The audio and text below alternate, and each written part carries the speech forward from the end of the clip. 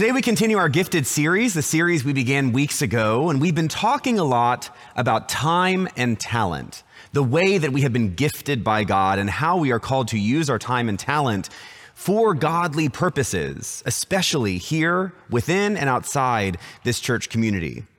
And one of the things that you've heard me say is that we all need to actually use our gifts. We actually need to use those gifts in the service of others because it's good for our souls. Oftentimes, churches can be misunderstood as if we, the church, need you to do stuff and to volunteer for things. And that's not really the point. The point is that we, you and me, we've all been given these gifts and we are empowered to use them. We are pushed and compelled to use them. And so for these last few weeks, and we will continue to turn this crystal over the next few weeks, we've been talking about how gifts are used. We've been trying to encourage you to consider using your gifts in new ways that push and expand how you are actually developing your own discipleship. And although that's a great idea, I know that committing to new stuff is not always easy. I hear from people all the time about how taxed they are, how much they are doing, how stretched thin they are tired, they are run down, they are worried, and more. You know, this kind of idea that we are limited in what it is that we are able to do is a problem for us as disciples. Because you see, there is a limitless amount that we can give if only we actually prioritize. You know, the world weighs on us. The world puts a lot of pressure on us. There are endless lines of commitments that we have, and we often fall short of doing what people expect us to do, and then that weighs on us even more, and it's this cycle that exhausts us. Then we hear today's gospel lesson. And in today's gospel lesson, we hear a very interesting thing about Jesus and his disciples. At this point, Jesus has garnered a lot of attention, and he's on the move again. And as he is moving, he wants to stay under the radar. He really doesn't want to pull a lot of people and get a lot of attention. He wants to spend some time with his disciples, actually beginning to unpack what is waiting for him at the end of his ministry. And as we've noted multiple times in this gospel over the last few weeks, the disciples don't like what Jesus is saying. They don't like that Jesus is going to have to suffer, that he will be rejected, that he could even die. For them, this is not something that they want for their teacher.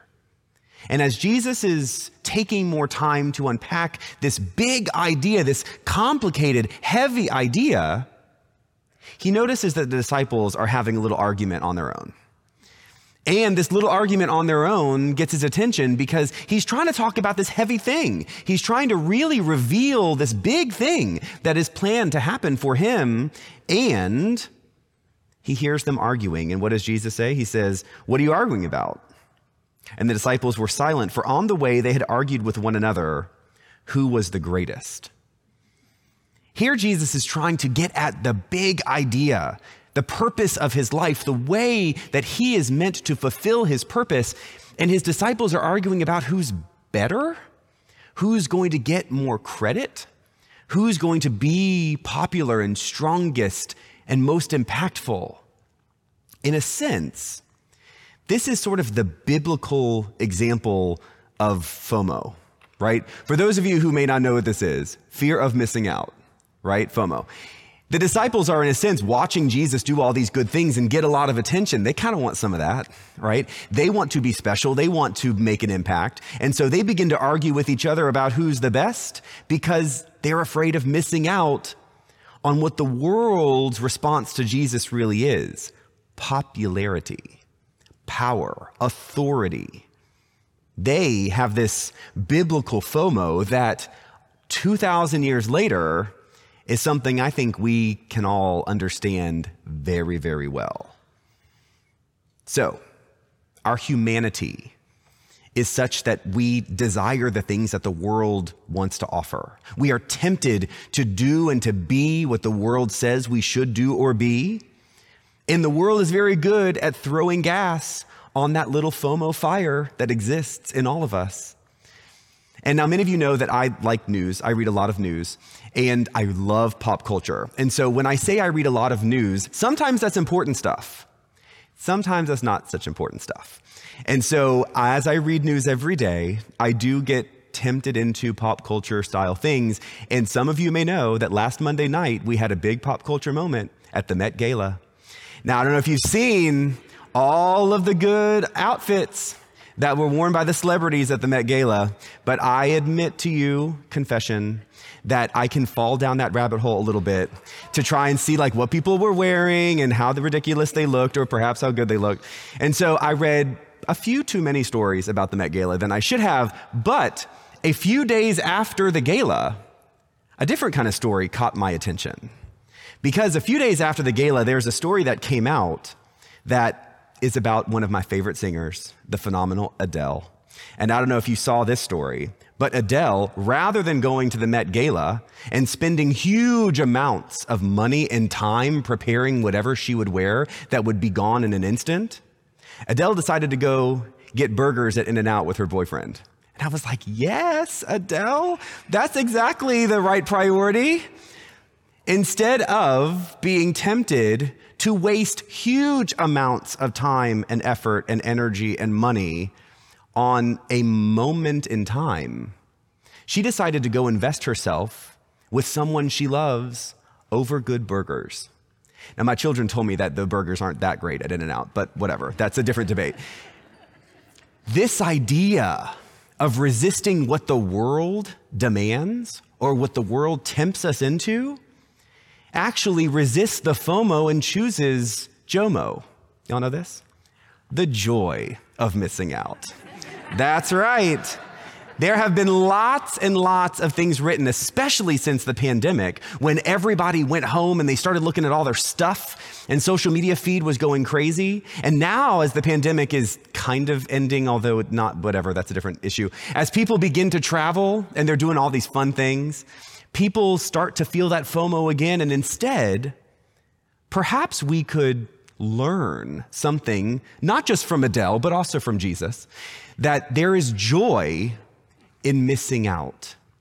The joy of missing out on what the world says is important can actually help us prioritize our own lives and to lean and live more deeply into our own discipleship.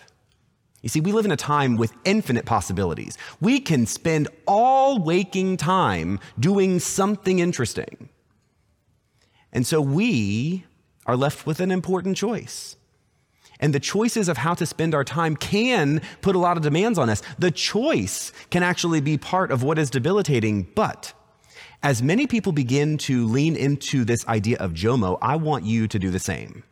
I don't want you to do just what the world expects of you. I want you to do what you were made to do, what God made you to do. And that is to show love to one another. At the time when the popular opportunities seem so endless, there are ways that we can ground and root ourselves in what will actually fill up our cups, will actually help us root ourselves in the truth of God's love. And that opportunity can be part of God's kingdom work out in the world. We can actually put ourselves and commit ourselves to use the gifts we have to do that kind of work that helps to build up God's kingdom right now. When we choose to prepare or serve or deliver meals to our neighbors who are hungry, when we choose to go a little late to work in order to participate in a Bible study or a small group, when we choose to get up and get ready and get out the door a little earlier than we would have otherwise in order to serve in a worship service, when we take time to pray and visit those in our community who need healing touch or who feel so lonely, that is when we meet the world's deep need with the gifts that God has put in us, and we spend our time doing holy, sacred things that fill us up. They do not exhaust us. They make us feel better. They give us more energy and more purpose and more direction and help expand and deepen our own discipleship. The world is very good at tempting us to spend our time in ways that are ultimately wasteful.